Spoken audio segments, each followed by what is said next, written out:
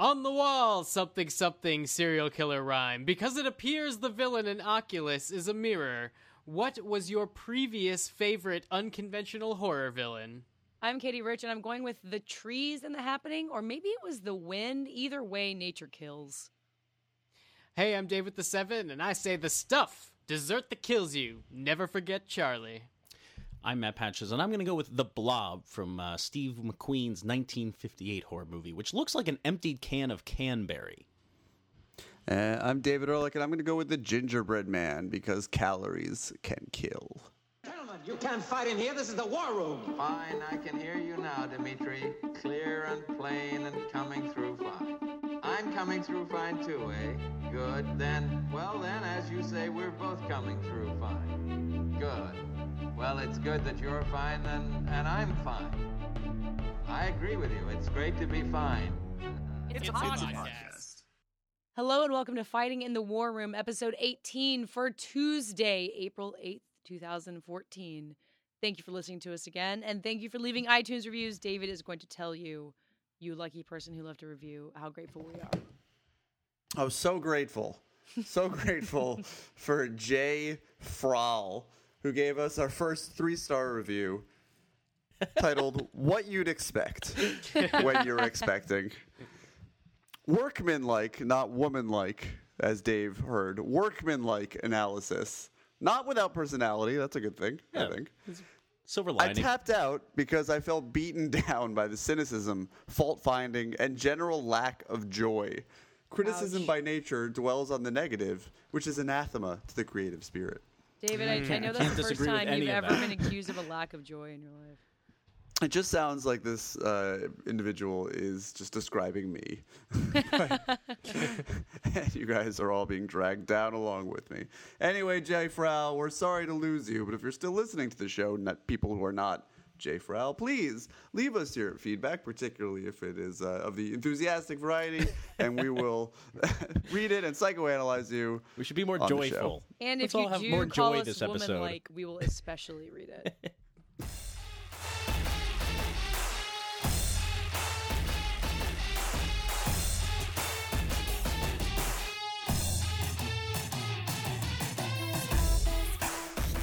Let's not start with a stumble anymore. Let's get right to it. I agree. Wow, Right. Captain America the Winter Soldier is already number 189 out of the top 250 films on IMDb. That That is happens amazing. every I know, weekend. it's amazing.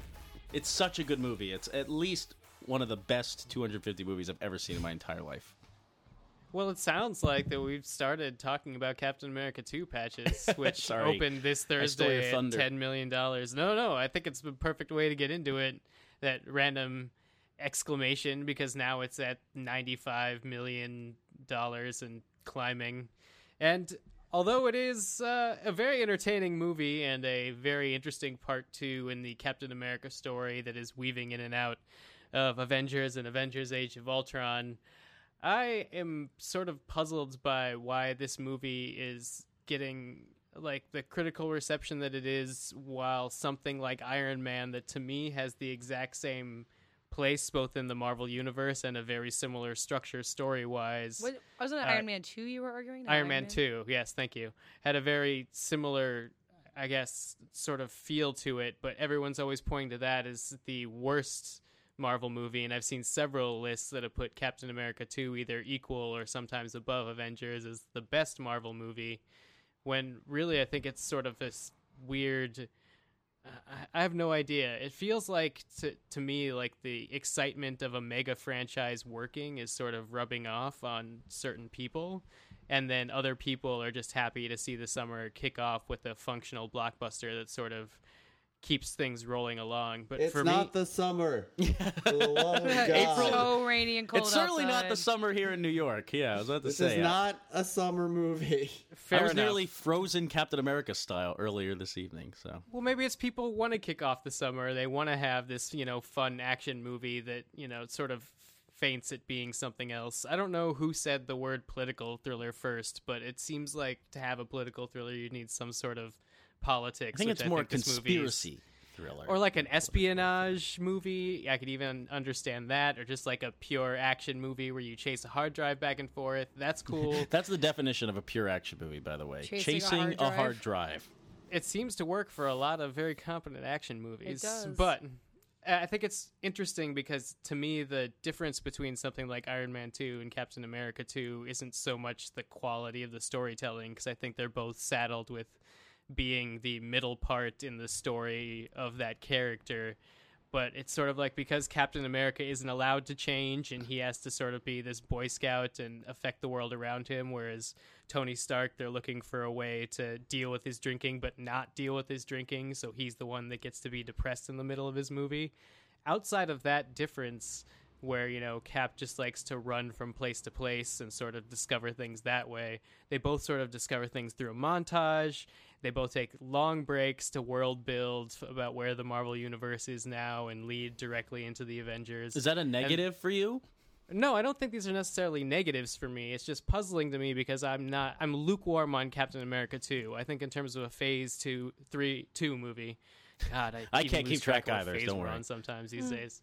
In terms of a Phase 2 movie, I liked Iron Man 3 because I felt like not only did it sort of have a conclusion to the Tony Stark character, which they're going to have to undo for Avengers 2, but they're probably going to have to undo some stuff from Captain America 2 anyway, just because of the nature of this not being a perfectly oiled machine yet.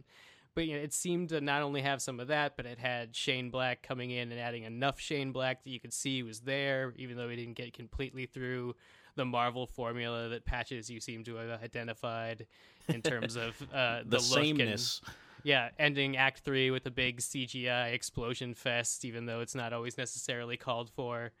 I think that movie had a lot more to offer as a single movie, and I think that Captain America 2, The Winter Soldier, while really fun, is only fun because it functions so well moment to moment. I think the Russo brothers showed that they were able to, you know, make something out of literally nothing by directing, like, you know, paintball episodes of Community and really crappy comedies.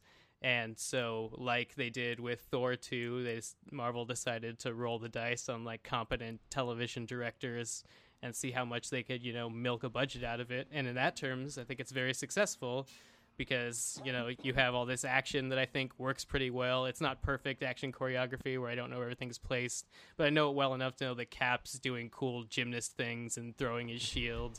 And I know to be curious about Black Widow, but every time she needs to get too ambiguous, she'll step in and say something so you know how she's feeling. This is surprising to me, Dave. This is like that you're kind of lukewarm on this movie, because it's such it's so far and ahead of what Iron Man 2 was doing, which was a complete rehash and an incoherent one at that. I mean, it's everything from Iron Man 1 exploded into epic proportions and just mangled by improvisation and incoherent plotting. I'm shocked that you could put these on the same kind of plane, especially considering how poor most sequels are. Especially number 2 segments seem to just be really falling apart at the seams, and number 3 is like a moment of redemption for movies, and this one at least is movies never coherent. Operate like sequels. I mean, it's I would but the problem is, I think this Iron as Man a 2 does operate like a sequel, as opposed to Captain America, which feels like an episode, and a radically different one at that. It's so different than Captain America: The First Avenger. You almost have to give him credit for reinventing this character, or being able to transplant him somewhat successfully. David does not think so, based on anyone who heard our review episode. I don't give them any particular credit for reinventing the character, when we know that by necessity, in the way this franchise is unfolding, it has to take place several generations removed from the first film. Well, just because it has to doesn't mean it's an easy task to do so. No, making a movie is always a difficult task, but you know, I think they did it to this person who's unfamiliar with the Marvel world outside of these movies for the most part, in about as predictable way. I mean, once again, in the Marvel movie universe, nothing ever happens that you don't explicitly anticipate. But that's the sort of thing with Captain America. You're right. I mean, nothing happens. But at least in Iron Man 2, I mean, with Iron Man 2, nothing happens. No, it's a terrible movie. You're not going to get me to stand up for Iron Man 2. I'm not. I can't defend Iron Man 2. What I'm saying is it's so incoherent that you can't see what happens because it doesn't make any sense. At least with Captain America, it's following a genre through line that seems to build and climax, if you will, in a typical way, but at least an energetic way, and one that's culling from a genre we don't see much anymore. Iron Man 2 is just such an erratic mess. And Dave, I'd love to hear more about defending Iron Man 2 in some way, or this, or as such a Marvel diehard, what is not working for you in this movie? This, you referenced something that I wrote about the sameness of these movies. At least Captain America seems to be hitting at least some new keys in this ongoing television show known as the Marvel Cinematic Universe. I mean, certainly it's hitting new plot keys, but I think it's just learn how to hit the exact same keys that Iron Man 2 did. So what is Captain America's escape from S.H.I.E.L.D. if not that character's version of learning what Tony Stark had to learn on that, expressway, which was essentially the impetus for him to meet his villain, which in Tony Stark's case is stupid technology that his father let get out.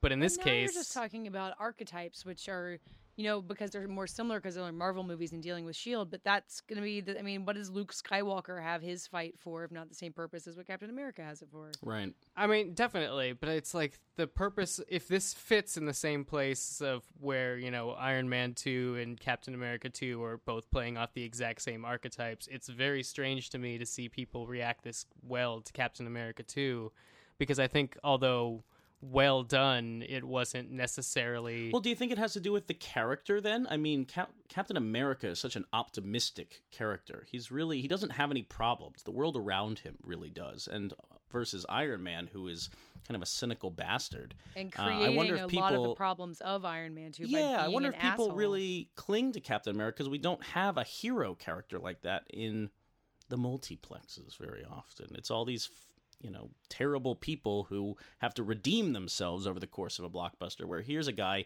who stands for good things and does good things in the face of awfulness. Yeah, I mean, it makes sense, but to me, I guess with the different, where the difference of opinion would be is, to me, a Captain America character is always going to be less interesting because he can't really change, and that's held through a lot of mediums that Captain America's been on. That's interesting. And even now, you see it where they're dragging Winter Soldier through this movie into the next movie because you need to have some vestige of Cap back when he could change to, sort of keep this character. But do characters anchored. like that need to change? I mean, can't the whole gist of Captain America be that the world is constantly attacking him or evolving or devolving? Why can't we have characters like that? Why don't they function? Or at least for you personally. Well, I mean, I think they do, but that's not what Marvel does well. That's more of like Superman, where Superman exists to be a symbol, but what Marvel does really well is using these characters to explore sort of how they react to society and not necessarily treat them as like these demigods or myths, but as stories about people. And yet it seems like our favorite blockbusters do that. Indiana Jones, Luke Skywalker, as Katie said, are all kind of good people who don't change. They don't get better, and they're not redeeming themselves. They've always been good. I mean, those are action movies and those are serials, and I think that's a lot of reason why, in terms of cinema goers, we were willing to put up with all the different weird versions of Batman and the 4 previous Superman movies before we decided to try to grapple with it as a story on its own terms. And I think, the culture sort of grows into it, but if we're talking about a company, nurturing its core characters in the ways it sees fit, it's going to nurture Tony Stark to be depressing, and it's going to nurture Captain America to not change. And it's just interesting to me to see a movie that I guess wasn't supported its first time, or a character that wasn't supported in his first movie the way he was now, getting so much support for what I feel is sort of the exact same echo as something that their like flagship character got so much shit for. Yeah, but what do you think of the after credits scene? Interesting. Is this a half-hour diatribe we're about to hear? I'm sorry, I opened up Pandora's box. Wait, that was a real question? That wasn't interesting about the after credit sequence. There are many I'm adjectives that we stoking the use. fire. I'm stoking the fire. I'm not really... I didn't know that was a real question. I thought that was a way to pinch off the segment. Do but it. If Do it. Which after credit scene are we talking about? Oh my God, not the second I one, don't, which I is don't want to nothing. hear you pinch off anything. Well, let's just move on. That is gross. All right. Well, Nick Fury's going to Europe, which is probably where the German guys are, because that guy's a Hydra guy from the comics who stayed alive through bioenhancements, and he's made the twins somehow from Loki's scepter. See you at Avengers: Age of Ultron. That's actually Marvel's second Broadway show. Nick Fury goes to Europe. Captain America said you gotta be like me or you're gonna wind up dead. That's how the end of your road. That broke down and tied you sleep ahead. Won't you go to bed? Leave it on your mind.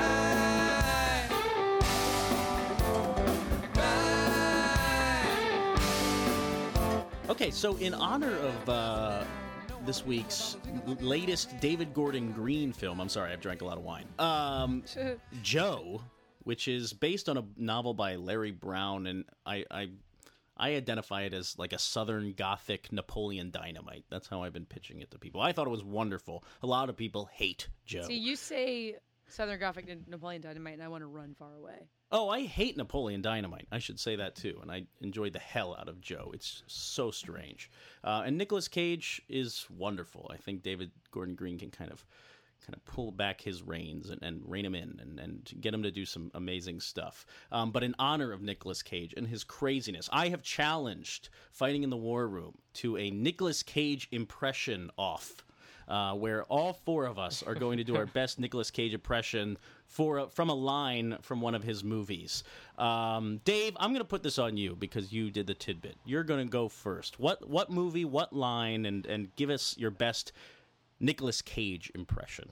Oh my God. All right. Well, I apologize to everybody who both does impressions and enjoys Nicolas Cage, but I've chosen the monologue at the end of the first visitation of Bringing Out the Dead. Yes. Wow. So pardon me while I murder this Nicolas Cage quote.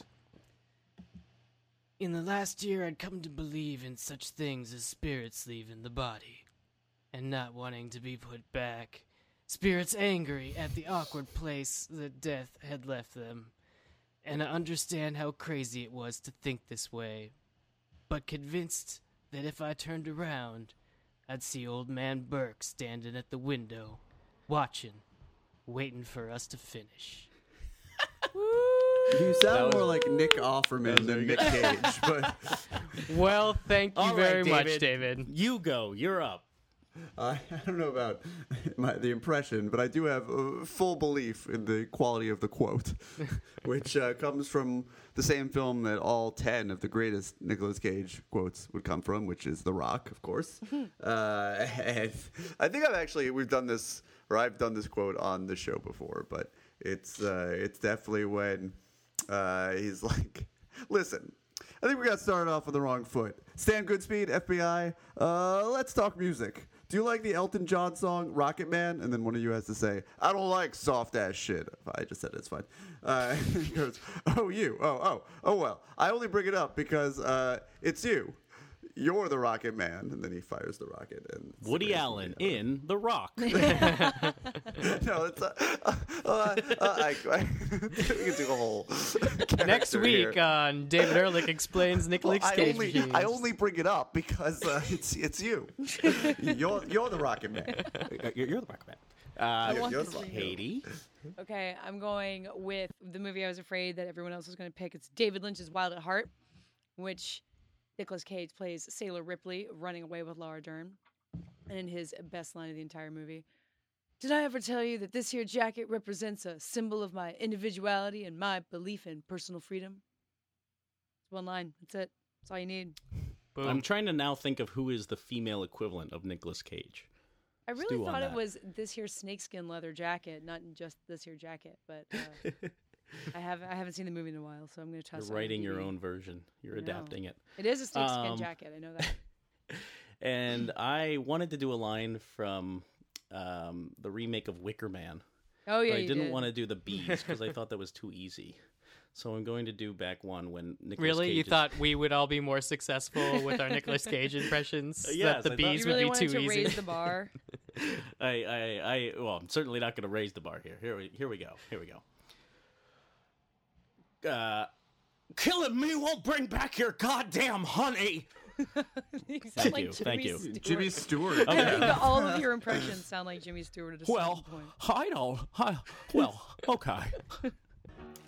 Shake that body, party that ball. Shake that body, party that ball. Shake that body, party that ball. Come and have a good time with G.O.D. I believe there's a God above me. I'm just the God of everything else. Yeah. So I am entranced by Fox's miniseries Cosmos, produced by Seth MacFarlane, hosted by Neil deGrasse Tyson. Whoa. Seth MacFarlane, right? Produced by Seth MacFarlane? Wait, I thought Yeah. that's why you hated it. Yeah, David, I thought that was why you wouldn't watch it. Here's a fun No, fact for you. Seth MacFarlane owns like almost everything Carl Sagan has ever put pen to paper on. I mean, he is the massive contributor of the Carl Sagan archive. He is a huge fan. And thank God for it, because, I mean, Family Guy be damned. He is making Cosmos happen. He's keeping science alive, and he's putting his childhood dreams in a multi-million-dollar project that looks astounding. I mean, I wish we could get a Star Trek television show that looked like Cosmos, that was basically Oh my just God. God, flying that'd be great. around That would and be discovering science amazing. and meeting the Klingons or something. It looks better than most of the movies we see every summer.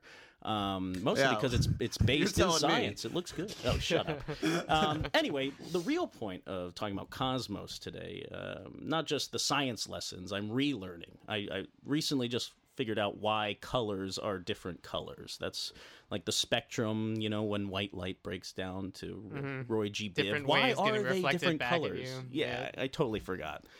Science lessons of yesteryear. But Dave, you were very interested in something that I keep rambling about every time a new Cosmos episode comes on. I'm fascinated by what a retaliation this show seems to be against. It's not just about trying to recapture science in this country, something that's slipping away as NASA puts the kibosh on its missions to space. Although I wouldn't as- blame NASA for science being less important in this country. I blame science, or I blame NASA because NASA, we need to be inspired by something. That's what science really is. And that's what Cosmos sets out to do, mainly.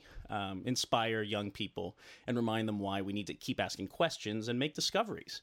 But in the end, it's a real retaliation against young Earth creationism and fundamental Christianity and religion and faith that seems to oppress asking questions and the science community. When we have things like Bill Nye debating the founder of the Creation Museum, that's the reason Cosmos exists. We don't want to have this conversation anymore. And oddly enough, I was going off about this on Twitter, and then Dave loops in our colleague Film Crit Hulk to really smash me down for considering this, that Cosmos is really just a conversation about science, but it's not. And Dave, I'm curious why you would think that it wouldn't be. One of the things that Film Crit Hulk brought up was that Neil deGrasse Tyson believes in faith, or he believes you should have that in your life if you want to. But I don't think the show does. And what really sparked me was after seeing Noah, and this kind of giant pop culture behemoth coming into the conversation and saying, what if there's faith and science? What if they coexist?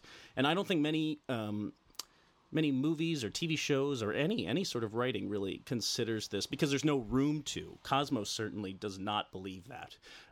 Cosmos acknowledges that religion for hundreds of years has really pushed Ruined science everything? aside. And I mean, when you have the Inquisition and when you're throwing scientists in jail for believing that not everything revolves around the sun or revolves around the earth, it's those sort of things that prohibit conversation and inquiry and There's the so scientific many method. animated sequences of scientists being thrown in prison. I know, but that's their There are a point, lot of right? animated They sequences. really drive it home on this last Sunday's episode. They make a very interesting point that a lot of the scientific method is derived in Islamic teaching. And I thought that was really interesting, not just because it's true, but because it's the writing of this show really knocking back Christianity. It just seems to be getting under its skin. So I'm curious, Dave, why maybe you don't think Cosmos can be this retaliation. It certainly doesn't leave room. I think it aligns with something that you believe, which is there's no even point in even entertaining the idea of religion or faith, which is actually something I don't believe. But I guess the best way to be, let me start by defining why I think it's important to talk about Cosmos instead of like stepping in on something like Noah, is because if we're talking about interpreting someone's beliefs, whether they be scientific or religious, through art, then I have much shakier ground on which to build my argument than if we're talking about what I think Cosmos is trying to present itself is, which is sort of like an edutainment tool. Sure. Which is, come look at the, wonders of science and look at all this, because you kind of may not be learning this. We've learned throughout the country recently, politically. Well, I mean, it definitely does purport to be that, I think. Right. So I think if that's the context that it's setting itself, then it has taken a very believable term, and when reflecting with how religion has reacted to these, different set of beliefs, and I think that telling people that the earth can't be the age you think it is because then we wouldn't see any stars because light travels that fast, that's not assaulting the fact that they believe in a god. It's making them decide where they choose the line. So if you slide the line back to wonderment that God created everything, all you're really quibbling with is what you were told by some sort of greater authority. And those greater authorities don't want to slide the line back, even if it's in their better self-interests, because then when do you stop sliding the line back? Every time science makes a new irrefutable discovery. So I think it's very interesting to have this place culturally where we're debating creationism again, literally on television, like it's a real thing and not a dangerous political idea. And then now that's sort of leaking into our entertainment in a way that we could be offended. Like, I don't think that scientists were offended by Passion of the Christ because that was an artistic expression of a belief system. They're telling their myths and they're explaining why it's important to them. And that's much more important in the religious prospect.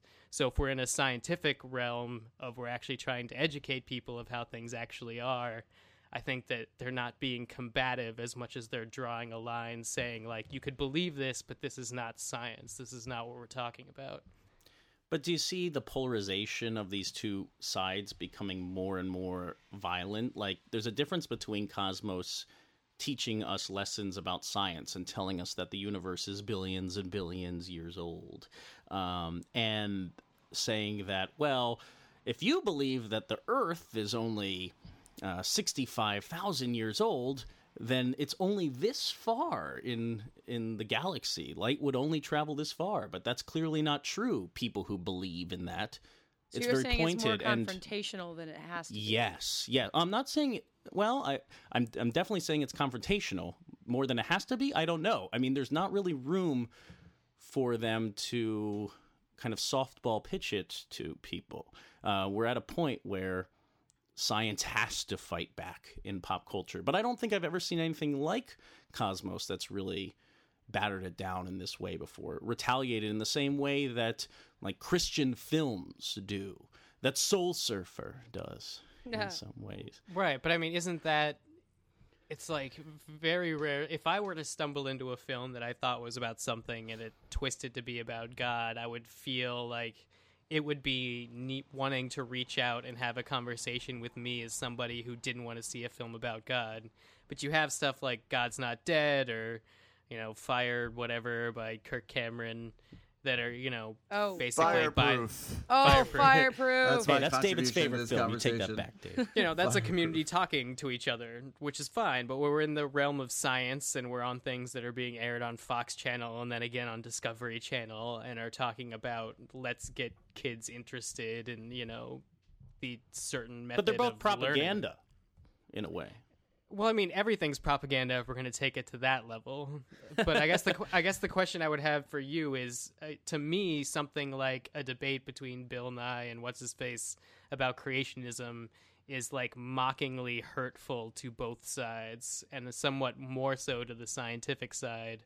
Whereas something like Cosmos, I feel, is not an assault on either side, as much as it's a show setting its own terms and choosing to reckon with those things. Maybe. I'm as someone who hasn't seen the show, I will say that the one thing that's jumped out of this conversation for me so far is what Patches was saying about secular entertainment feeling the need now, and this is reflecting what's happening in the popular culture at large, to fight back, to retaliate against these it's such a strange feeling religious for me. I don't know narratives. why. Yeah, I mean, because as most right-thinking people, I feel like a lot of these people are also responsible for some of the entertainment, and most of the entertainment we see sort of take for granted, as well they should, that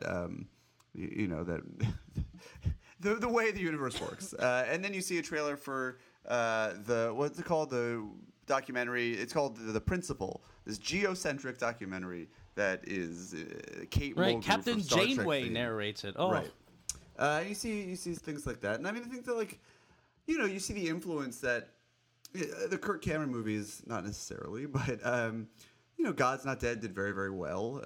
Not in this neck of the woods, but altogether, and I think that it's understandable to, when you're empowered with the knowledge that Neil deGrasse Tyson and his ilk are, to want to assert it in the popular forum and to turn it into fodder that can be disseminated and understood as widely as these sort of attack pieces against science and rationality are. And so I think that it's depressing that I think more than anything it speaks to our educational system for me, outside of the entertainment boundary. It's absolutely like that we need this sort of thing, that people, I mean, obviously they're in it they're not just their own sort of altruistic purposes. Well, I like to think that people like Neil deGrasse Tyson and the people funding him, Seth MacFarlane, etc., do have a stake in making sure that the world understands the points they're putting forward. This is a entertainment product. They are reaping a profit from it. But it's not for nothing that they that it seemed like the market was calling for this sort of response. I guess it's weird. Like, it seems almost disingenuous to me that it's not upfront about that. I don't know. Like when Bill Nye debates Ken Ham, that is clearly creationism versus science, and science will trounce it because it is true. And creationism is a farce. Well, that's what they're bringing to the debate. Whereas Cosmos is subversive in that way. It's not ever going to come out and say religion is this and science, undercuts it. It won't actually say Christianity or religion or faith. It will kind of dance around it and kind of jab it in a very strange way. And while I might agree with it, it seems strange to me. Well, because they don't want to make it about Christianity and what you believe in terms of, does faith in Jesus help you through your life? They want to just but yet talk it's very much about facts. that. But they have not really. It's not about whether or not you think the earth was invented in 7 days. Has nothing to do with what you might get out of being a practicing Christian. And they want it to be about the faith. They don't want it to be about, they want it to be about the facts, not about the faith. Like, it just has nothing to do with what religion you are. It has to do with being able to look at what the facts of the world are. And there are plenty of Christians who are not creationists. When do you comfort people like that? I mean, those people need something too. There needs to be some sort of line in the middle. That's why I was so happy to see a lot of people checking out Noah who were Christian, who kind of enjoyed how it was mythologized. Zing! No, I mean, they accepted it for mythology, and they know, I've spoken to many Mormon people during The Host, when The Host came out, about this kind of like cosmological half of Mormonism that is now kind of considered laughable. Whatever you think of Mormonism in its complete form, whatever, but like they at least acknowledge that, Jesus living on his own planet is kind of ridiculous, and maybe that part of the religion is silly. And they themselves can say that, and a lot of Christians can't, and a lot of Christians want to, but they don't have pop culture to cling to, and Cosmos is certainly not helping it by dancing around the stance it's taking. Neil deGrasse Tyson's agnosticism is not bleeding through. You're asking it to do something it's not trying to do that would actually distract from what it is accomplishing. I think what it's trying to do is sort of traffic in the area of wonder. And if you attribute that wonder to a god, it allows you to keep that worldview, but question things that honestly, if you believe, you should have questioned, like on your own. But what about when Neil deGrasse? That's judgmental, maybe. But what about when Neil deGrasse Tyson walks around talking about these various scientists being locked up, and all the people they're battling they want to end the conversation with God? He actually says that when he's talking about Isaac Newton, that when he discovered gravity, a lot of people were like, well, things are the way they are because of God. That's why planets rotate around the sun. And he really lays into it. It was kind of fun. I think in the third episode, he's walking by Isaac Newton's house, and he says, all these people wondered why planets rotate around the sun. It was God, they said. God. And clearly not. So he's putting that into perspective for us. It's there in the text of the show. I mean, Sure. but when would you get through like high school level of understanding of anything and not ask yourself that exact same question? I mean, personally, I wouldn't. I mean, it's like I think that Cosmos is trying to navigate that very squishy area where they possibly might be able to change somebody's mind.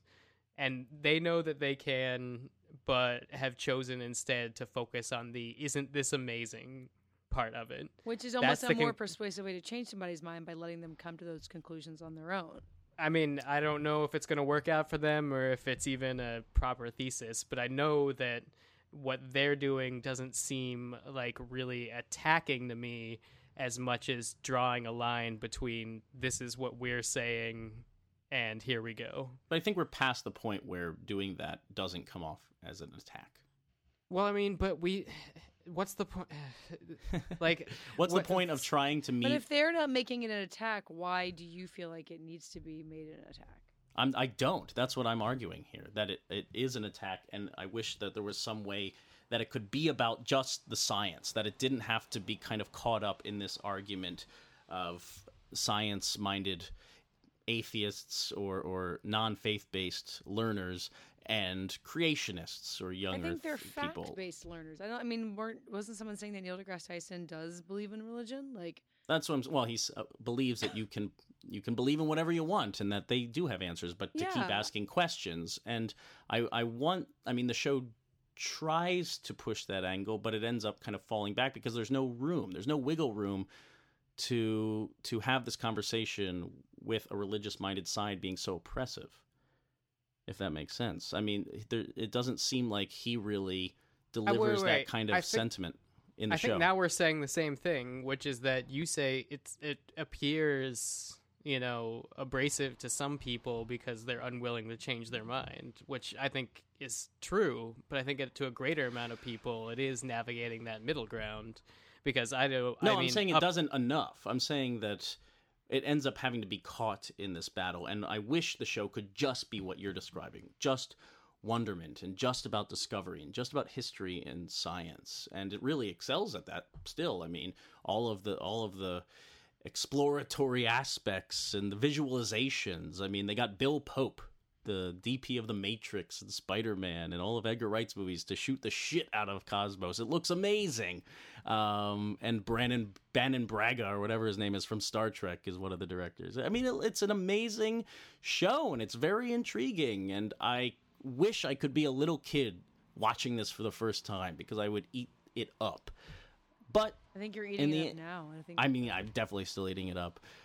I just wish that it didn't feel tinged in the argument, this kind of deafening argument, which I'm on one side of, but it doesn't matter. I can align myself with certain beliefs, but in the end, I don't want the argument to be happening at all. If fundamentalist Christians want to believe what they want to believe, then go in a hole and do it. And same with people who are doing their scientific discoveries. Go in your hole and do it. I mean... But the people who've done the scientific discoveries were thrown in holes by the fundamentalist religious people. It's true. And it's kind of hard to tell that people story know that? without... talking about that. It's hard to tell the story. It of is, Galileo but then without be talking about the clearer. superposition. Then be clearer about it, or don't seem so venomous. It's semantics. It's the way that this show is written, which is an interesting fact because this kind of educational entertainment. I don't know what combo word did you use there, Dave? Edutainment. Yes. You would think you would kind of brush it off in terms of the writing. It's going to be pretty straightforward. There's going to be some pretty visuals, and we're going to get out. But it's a well-written show, and it's a very precisely written show to kind of undercut religion at every turn. Well, I mean, let me ask you something then. As a well-written show and a show that is as well produced and as well budgeted as it was, they're obviously making it to last. So would we be having this argument about Noah if we weren't having it about Cosmos? Is it just a time Well, we wouldn't about Noah because Noah is down the middle. Noah is trying to clasp the hands of the religious and the science-minded, in my opinion. Well, right, but I'm trying to free Cosmos from the actual cultural moment that I think we're at, where it needs to feel abrasive. But I don't think that Cosmos set out to be like, let's be abrasive. I just They're wonder if "Here's Cosmos what could is." acknowledge the war, the culture war that's going on right now, instead of trying to align itself with one side without, secretly, covertly doing it. Is that a responsible thing to do for an educational piece of material you want to use again for 30 years? I think at this point it is. I think it's necessary. And to tell people who are aligned with faith, but who are not fundamentalists, who are not Bible literalists, that it's okay to believe in both, to walk a line. It might get there. You don't know. But there's still a couple more episodes left to go. I don't feel like we're going in that direction. I don't either. It's becoming more and more polarized, and with Cosmos, I really feel like it's two forces, and one will overtake the other. You either have to believe or you can't, and that's scary. Patches, are you okay? My hand just got bit off by a shark. Oh, you know what? If you believe in God, I bet you could win some sort of earthly reward for that. I'm going to become a surfer. You'll be so pretty. Such a pretty blonde surfer girl.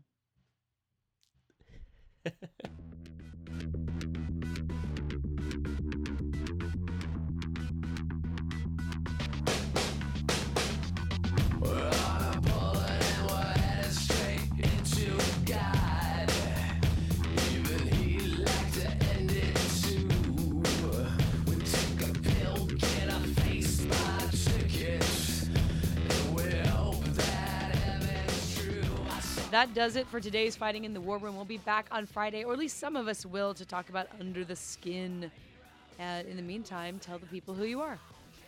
I am Matt Patches. I write on the internet all over the place, and I put all my work at mattpatches.com, and I'm on Twitter at Mr. Patches. And remember, if you want to leave comments or tweet out our articles, or I don't know what you want to do, just go on fightinginthewarroom.com. It's a website. I'm David Ehrlich. I write things on the internet as well. You can find me on Twitter at David Ehrlich and at Criterion Corner. You can find all of us together, one big happy family, on Facebook at Fighting in the War Room. I'm Dave Gonzalez. I spell that first part DA7E. That's also my Twitter handle. I cover superhero movie news at latino-review.com, and now is my season. It's mega franchise time, guys. We're figuring out what it means, what all the pieces look like. Super cool. But referring to this episode you just listened to, we'd love to hear your Nicolas Cage impressions. Maybe your favorite lines from Nicolas Cage movies, or maybe just a good Nicolas Cage impression so we could have one on the show. Call in at 914-410-6450. Leave it for us. Leave your Twitter handle. We will play it. You will get all the love and credit. But if it's too good, we may make you do it every week, so be careful with your Nicolas Cage impressions. You might be signing up for something you're not ready for. I would love to have a fake Nicolas Cage on the podcast every week. We can have them instead of recent developments in that podcast we don't name anymore. Yeah. Yeah. All right. You mean... I am Katie Rich. You can find me at Vanity Fair's Hollywood or on Twitter at Katie Rich, KATEYRICH. You can also find the entire podcast on Twitter at FITWR. That's Fitwer on Twitter, where you can answer this week's lightning round question, which was...